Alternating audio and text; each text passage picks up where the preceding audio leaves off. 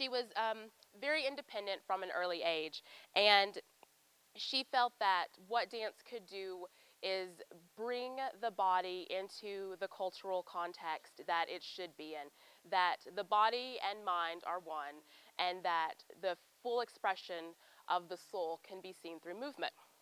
She was a disciple of Walt Whitman and Friedrich Nietzsche, and their writings really exposed to her the revolutionary ideas of what she could do with the body. And Whitman's Song of Myself, she said she called her religion, and Nietzsche's The Birth of Tragedy she referred to as her Bible. So she really followed their readings very closely. She was, from the beginning, a child who cut her own path. Her mother came home when Isadora was about 5 years old and found her surrounded by young children from the neighborhood, and she was teaching them how to wave their arms.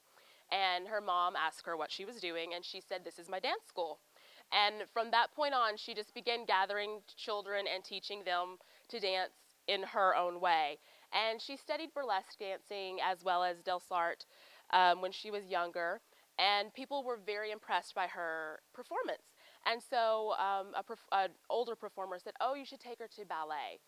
So Isadora went to the ballet master in the Bay Area at the time and lasted all of 3 classes before she quit for arguing with the instructor about why she had to dance on her toes and why she had to do these very prescribed exercises that he wanted her to do. She felt that that's not what she wanted. She wanted to be free and to move how she liked. So she would often just go outside and dance in nature, and she said that she danced naked on the beach all the time that she was growing up in San Francisco. When she was 10, she decided that her dance school had grown so large that she needed to focus on it full time. She convinced her mother to let her quit school, yes, at the age of 10, and she full-time focused on teaching dance. She lied about her age. She went around to the town and told people that she was 16, and they believed her, I guess. And she made money for the family teaching dance. And she and her sister really, they said they were starting the new foundations of dance, the new technique. And later when Isadora was talking about this new foundation, this new technique, she said, "We had no idea what we were doing. We just did what we felt. We taught improvisation. We knew we didn't want the kids to look just like us, and we wanted everyone to find themselves through movement." So they became very, very popular, and Isadora went on to start her professional performing career in Chicago in about 1896. And she was performing in different theaters and doing pantomime parts in large plays and things like that. And she just wasn't fulfilled by the rigidness of that type of performing, and she really wanted to do her own shows. And so she decided that she thought Europe might be a better venue for her. So in 1899, she takes off for Europe with her family in tow. And the Duncan family was just an interesting bunch all the way around. Isadora was the youngest of 4. She had an older sister and then 2 brothers in the middle. And they decided that they were going to rebuild the Acropolis, and just kind of started, and then realized that, well, 1, they didn't have enough money, and 2, there was no way to get plumbing out to where they were. They just were sort of lived on this grandiose scale, and Isadora was always, coming up with some scheme or something and starting a new venture. She really reinvented the way dance was looked at and the way it could be talked about. And she really brought to the public the idea that the body has many discourses that it could be discussed with. In her dancing, she really focused on simple movements. It wasn't about creating this really structured or codified movement style. It was really about self-expression. And for her, she decided that the center of movement, the birth of movement, comes from the solar plexus. And that in relating to divinity and just sort of this outward reach and expression is where all of the movement came from for her. So she really worked with walking, running, skipping, hopping, leaping, turning. Very simple steps. But for her, it wasn't about choreographing a step. It was about this narrative force and this self-expression and the emotion that she could bring to the audience. So we're going to watch the three graces now. We only have two graces here today. You can decide which grace we're missing. Um, and they are wearing somewhat of what would be considered a traditional Isadora Duncan tunic.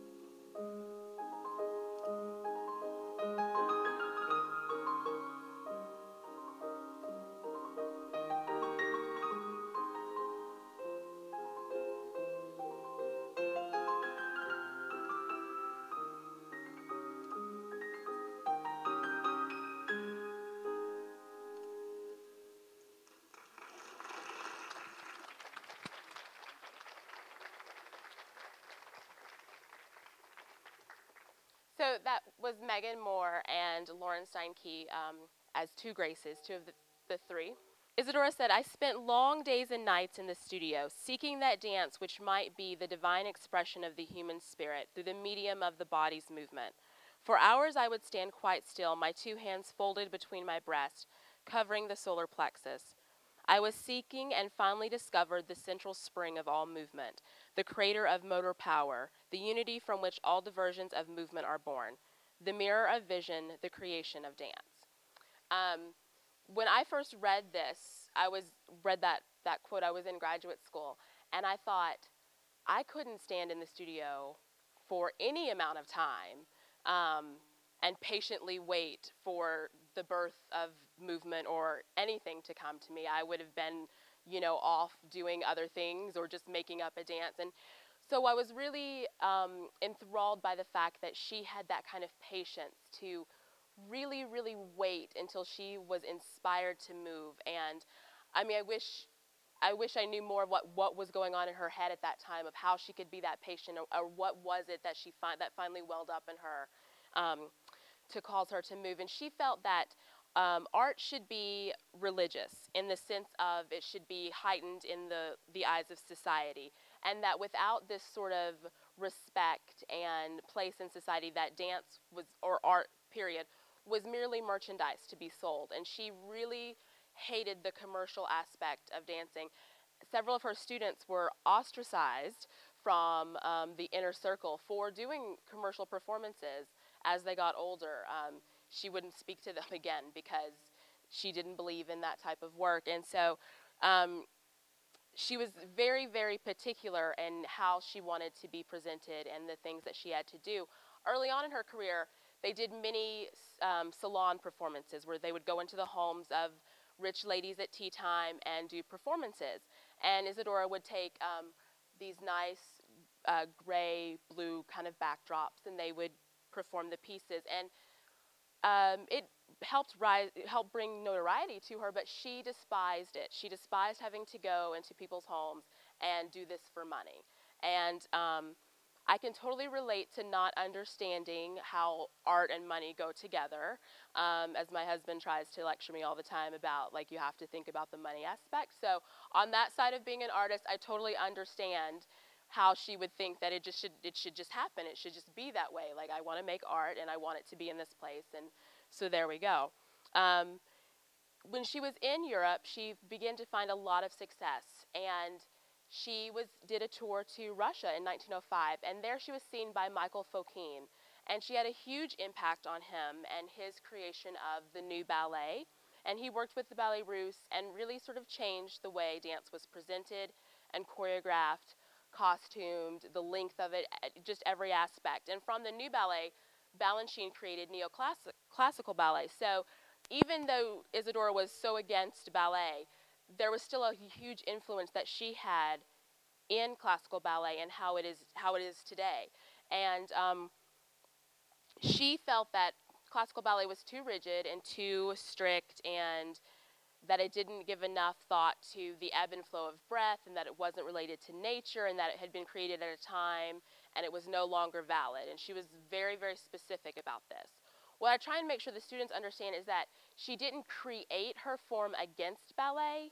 She created what she wanted to create, and it was against ballet, but it wasn't as though she set out to be against something.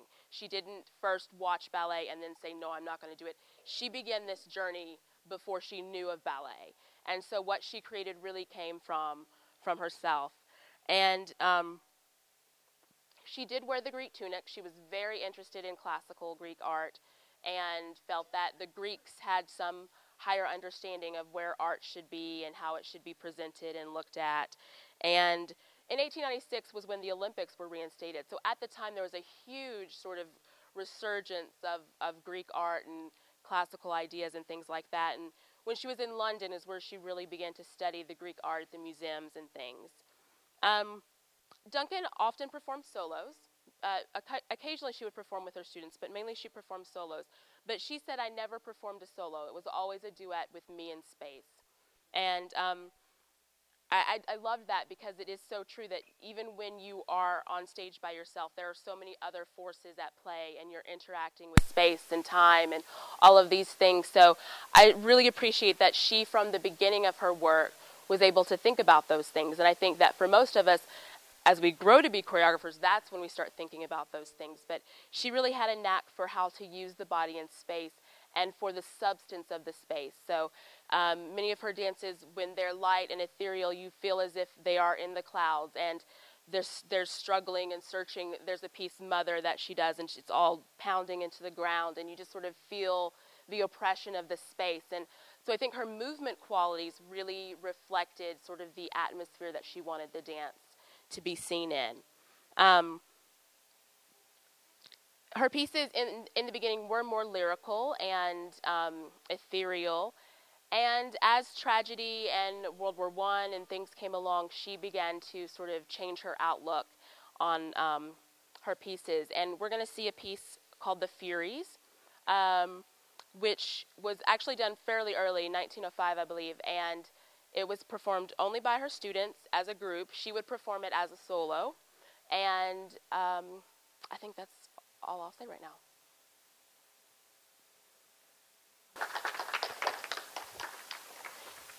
So The Furies was actually choreographed in 1906, and that was Courtney Becker, Meredith Bouvier, Megan Brandt, Bromlin Fitzgerald, Rachel Lingerich, and Amanda Tilka.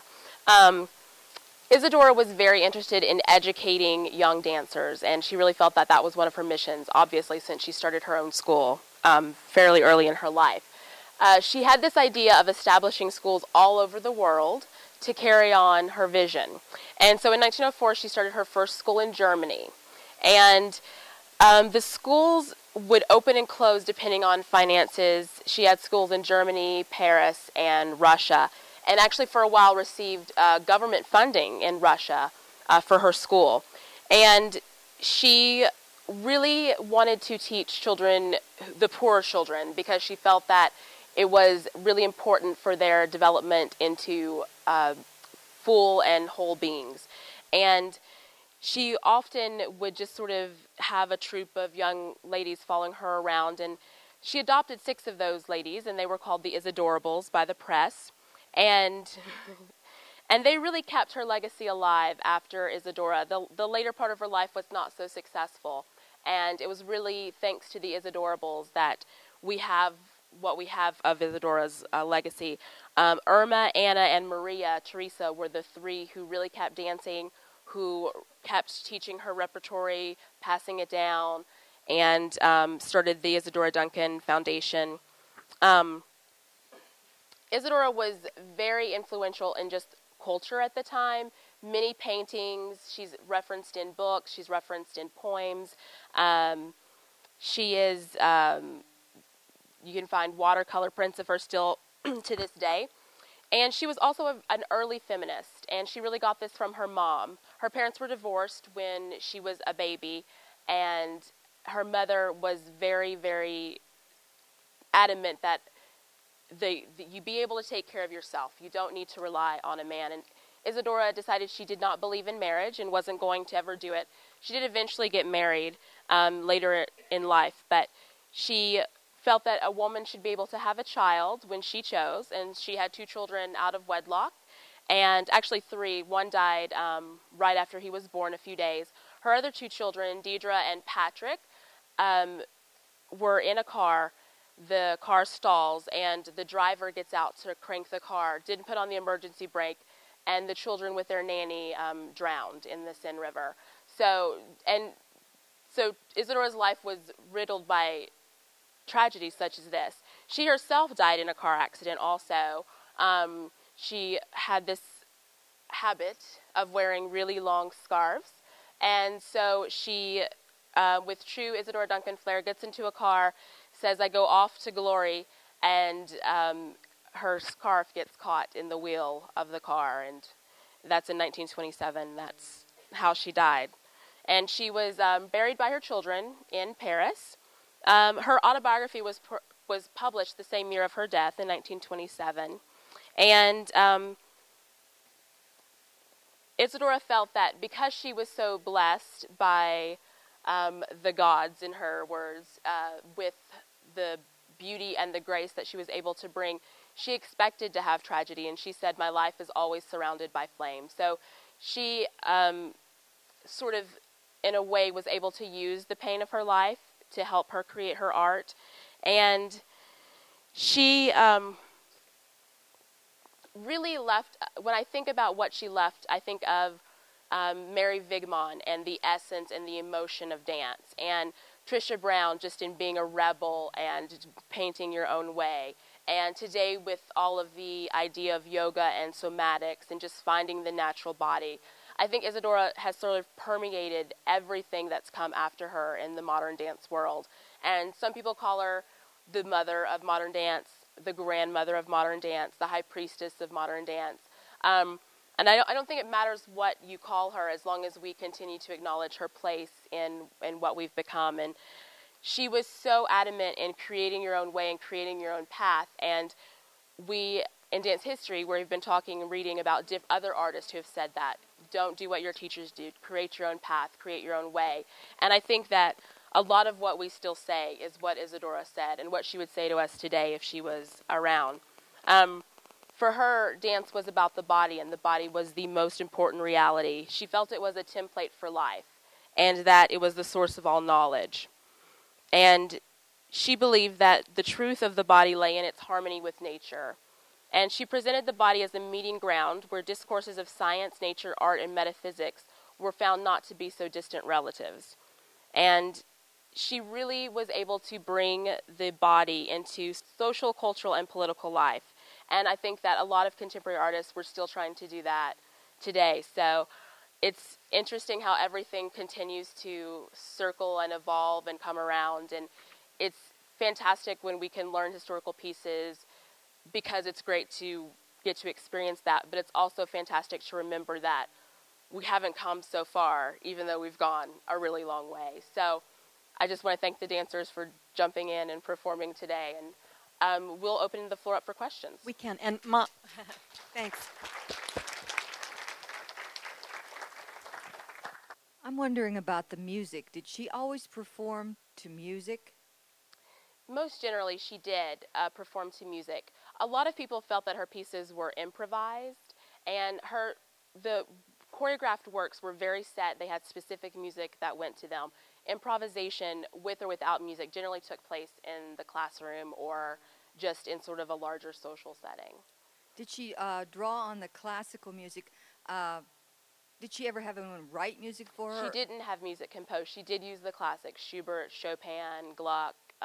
The list of the composers that she used is quite large. If you go on the Isadora Duncan Foundation page, they have a list of just the classical music that she used, and it's pretty extensive.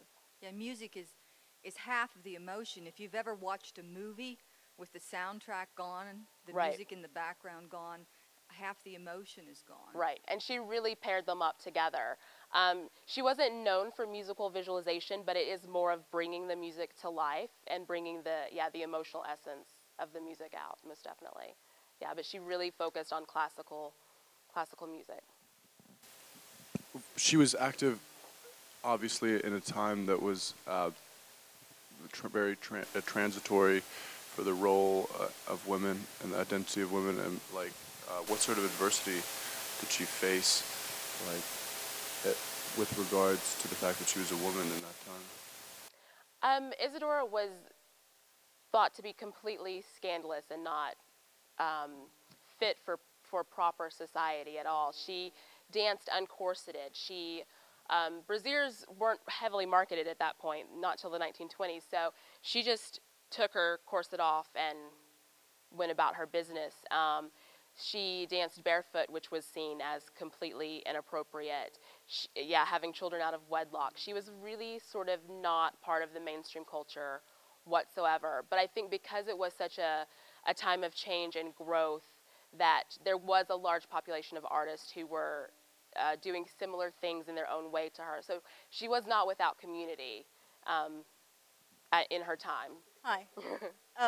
This is on music too. How long did it take for music for dance to go its own way, not to be together? In modern dance. In modern dance, I think it's gone back and forth throughout the times. Going in with Martha Graham and Doris Humphrey right after this, they began to have music composed for them. So the dance would come first often, and then the music would be added to that. So, and I think that as the time has gone on, dancers still choose many different ways to work with music, and some people still work really specifically with a score and the structure and using that music.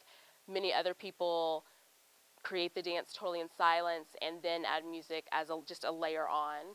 So you could have sort of the Merce Cunningham approach where the dancers never hear the music until they're on stage. Contemporary Mark Morris is huge into musical visualization, and he understands all the nuances of the music before he even begins to choreograph. So I think it still, depends on the choreographer's choice as to what they do. Did she have any men in her dance troupes? No. There was a slight experiment at one point to have men in the schools, boys in the schools, and I'm not sure why that didn't work out, but it was pretty all-female. I guess they just couldn't handle all the women, so, yeah. Did Isadora Duncan travel to Asia, and did she have any influence on dance in Asia? I do not believe so. I think she was mainly in Europe. She may have done a tour to Asia I'm not aware of. Ruth St. Denis was heavily influenced by, she's a contemporary of Isadora Duncan. She was heavily influenced by Oriental culture, and her troupe did many tours to Asia. She was just really performing in all of the large cities throughout Europe, and I believe it was probably some, presario who organized the sort of events, but she was well received in Russia, very well received. That is interesting. So that even though they were sort of very specific in what their dance was, they were able to recognize the difference and be really open to supporting it. So one thing I just want to mention about the music that I didn't say when I was talking is that her mother was a piano player. And so Isadora grew up with music in the house, and she really knew music very, very well. So she studied piano when she was younger and just always had her mom playing and teaching lessons. So she was well aware of the classics and of what good music was. Everything seems so natural. Did the women wear makeup that danced for her? I don't know if the women did. Isadora didn't begin to wear makeup until she was much older to sort of hide her wrinkles, and then she would use a little pancake foundation. But for the most part, it was pretty pretty natural. Although I read something that did say that they believed that to keep the sort of idea that she wanted of the performer, that she probably did shave her armpits. That was a point that the author made, so which I had never thought of before, but so. I was struck by your statement about Isadora interacting with space and time. This parallels what Einstein was saying at the same time. Exactly. Did she have contact with people in the physics community? I'm sure she did. There was so much change and just things sort of both by osmosis and by collaboration being created. But she was a smart woman, and she was very aware of what was going on around her. So I'm sure that those thoughts definitely influenced her in what was going on. Even though she quit school at the age of 10, she was very well read and very interested in philosophy and science and how they contributed to the world in which she lived. So I haven't read anything, but I'm pretty sure that would have been something that she was interested in for sure. This is fascinating. I was wondering, you told about how as a young girl she was teaching dance classes. Did she choreograph as a girl? Are there any pieces that we know of? No, not that we know of. She was, I think, really experimenting with freedom and improvisation at that point, though she probably created dances for her students or moves for them to do. But the first piece we have of specific choreography, is in about 1900. Alicia, you mentioned that these dances are preserved by notation. I'm wondering if you could say a little bit about how dance notation works, what it looks like, and how choreographers set their dances down to preserve them. Sure. The Duncan pieces have been preserved in two different types of notation, and one on the back table you can sort of look through and see. They're similar to music scores. The symbols relate to steps or the body parts. I read Laban notation, which was created by disciples of Rudolf von Laban, and it has the score reads up. So you read in this manner, so the staff is turned sort of upways, and it has a center line, and that starts with the center of the body.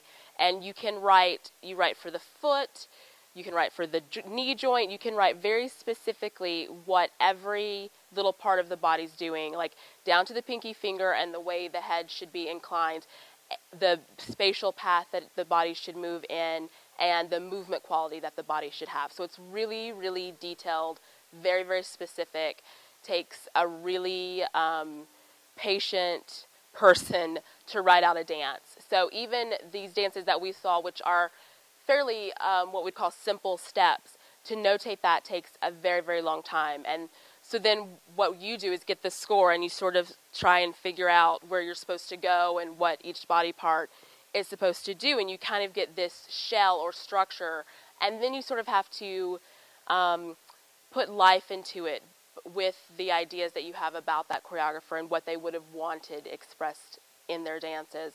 So it's something that is not taught quite as much these days, because with the DVDs and everything sort of being preserved in a different way. But for a while it was the only way that we had to sort of write down this really ephemeral art form, was to try and notate it. As she taught then, if she was teaching her students, did she have structured warm-ups, or was it all just dance and continue to dance? Yeah, it was that no set warm-ups. She would just come up with ideas that she wanted about movement and really dance. What's interesting is that after her, the Isadorables, Irma and Maria Teresa, they had very specific steps that they taught. So nowadays, if you take a Duncan class, you do have very specific steps that you work on, and you work on the running, and you work on your attitude jumping, and all of these really specific steps that they've taken from her dances. But she herself was all about dancing in the moment and being free, in class, Did she have any relationship to eurythmy? She studied it a little bit when she was younger. It was all kind of going on similar. In the late 1800s, there was this huge sort of fitness awakening, and everyone was doing, statue posing and eurythmics and gymnastics and things like that. So that definitely, I think that definitely influenced her choices in movement, that they were more athletic than necessarily what was going on in the skirt dancing or burlesque dancing at the time. And I think that she was probably very moved by sort of that fitness movement, the eurythmics and the gymnastics movement, for sure. I see a similarity in the movements of Tai Chi to her dance. I have seen old people who regularly go out in Asian cities and dance in the gardens. And I would think it would be a very therapeutic thing for Western old people. Yeah, definitely. We like to go on the lawn on campus and do Tai Chi. Yeah. She did not keep dancing public. Well, she did for a really long time. She died when she was 50.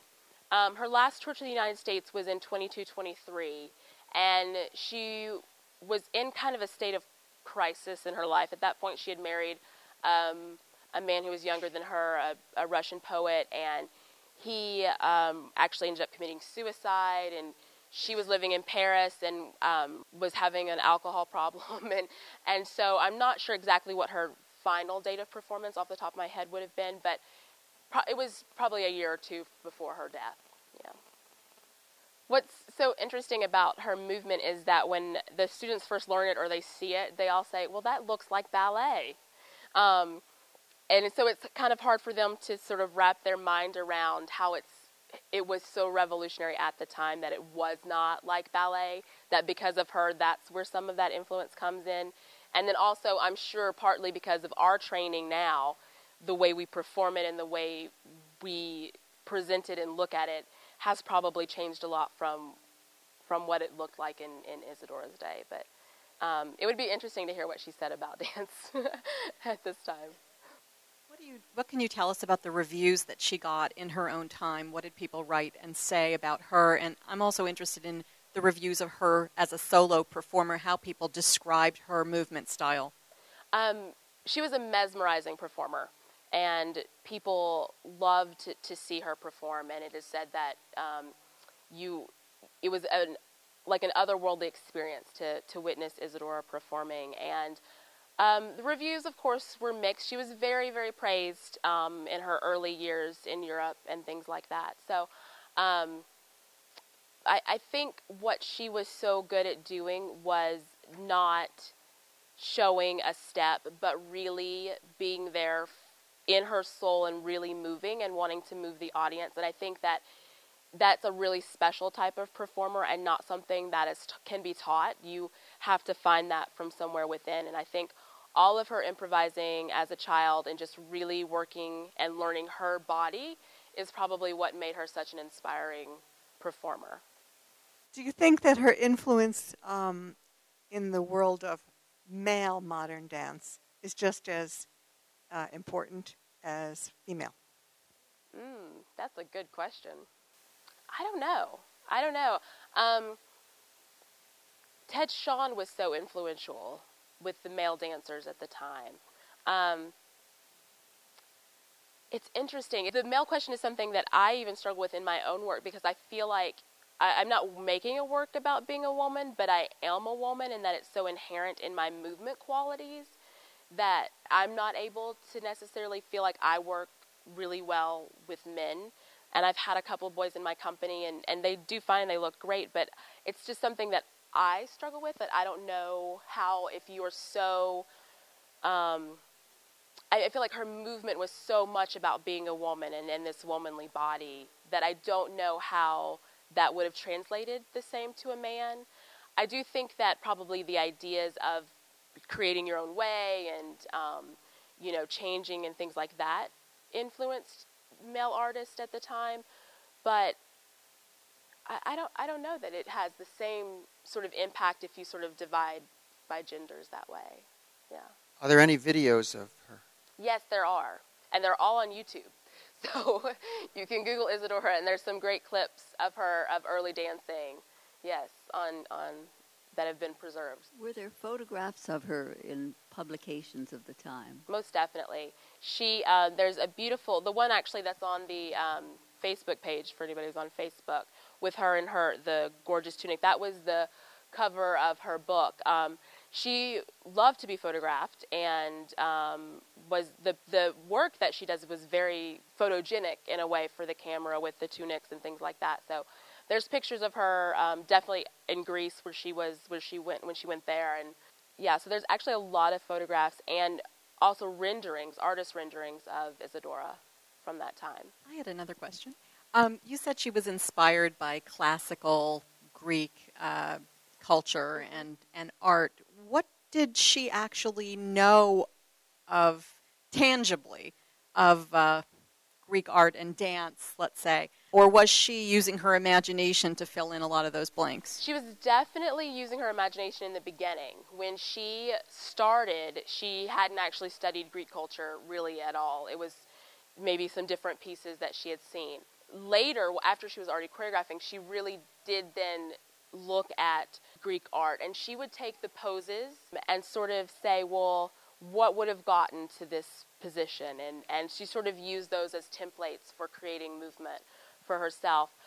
She had sort of this ideal world that she thought Greek culture was, and the way that they represented sort of this ideal way of living for her. And she didn't want to necessarily imitate the Greeks, but she really felt that they had something right, and that she wanted to sort of take from that. And so she did do a lot of looking at urns and vases and pictures, and you know, the Three Graces, their pose comes right from one of the Greek vases. So, yeah.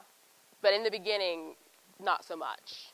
She just kind of jumped off a cliff and, you know, went for it. First part of my question is, do you know that she was involved at all with like Rudolf Steiner and the Theosophists, because she thought that art should be involved with religion? So, taking that into your personal experience, do you find that when you dance with her steps or in a style that is directly from her teachings, do you feel like you are invoking a deeper, more spiritual sort of energy within yourself rather than a more structured dance form? I believe that when you have sort of a transformative performance experience, that it definitely feels that way, that there's some other amazing energy that's sort of carrying you through and surrounding you. I think when you're just studying and learning, not so much, because it can be so tedious. But I absolutely believe in sort of the spiritual essence that dance presents and has with it, and that I think when you tap into that as a performer, that there's something that's so vulnerable and beautiful and present about that type of performing that it's breathtaking. I mean, I think that's really when movement can take your breath away, when it has that sort of quality. Before we end, I'm wondering if you can say a little bit about the dance program here at Penn State. Sure. And what you're doing. I think you have an upcoming performance you might want to plug, and your own choreography, and where people can learn more and maybe get info about your upcoming works. Sure. We are part of the School of Theater. We're the dance program, and we have dance minors and some majors through integrative arts. We have a show coming up May 1st at the State College High South Auditorium, which will present student choreography and senior projects. And so it'll be a large, eclectic, and very interesting show. We perform once or twice a semester on campus, and our website is not usually updated so well. But generally on the School of Theater, if you go on the call board, there's performances listed there, and we're in some of the community papers. We tend to try and put our stuff on and things like that. We are a small but eclectic, interesting program full of dancers, and they do random things like the Duncan dance, and then we do really contemporary work, and try and fit some other things in there. So, yeah, we're a little hodgepodge of everything. So, if any of the dancers are still here, I'd like to welcome them to come back up, and we'd like to thank you all for a wonderful presentation today. Thanks, Alicia. Join me in a round of applause for our Wonderful. And Alicia, we have a Oh, thank you. we have a Research Unplugged mug for you. Thank you. We have mugs for you too.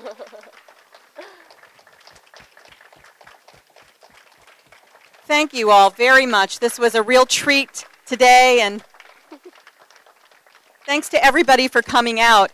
This is, believe it or not, the second to last of our spring season of Research Unplugged. It went very fast this year. Next week on Wednesday, we have a Research Unplugged special event on ancient plants with Professor Claude DePamphilis, who's the head of the International Floral Genome Project, and it happens to fall on Earth Day. So if you want to come out and do something really special for Earth Day, we may have a few local master gardeners here in attendance as well. Maybe you can pick their brains for your own garden, and we'll definitely have some plant samples from the Penn State greenhouses. So please try to join us next Wednesday at noon for that. And once again, a round of applause for Alicia and her wonderful dancers.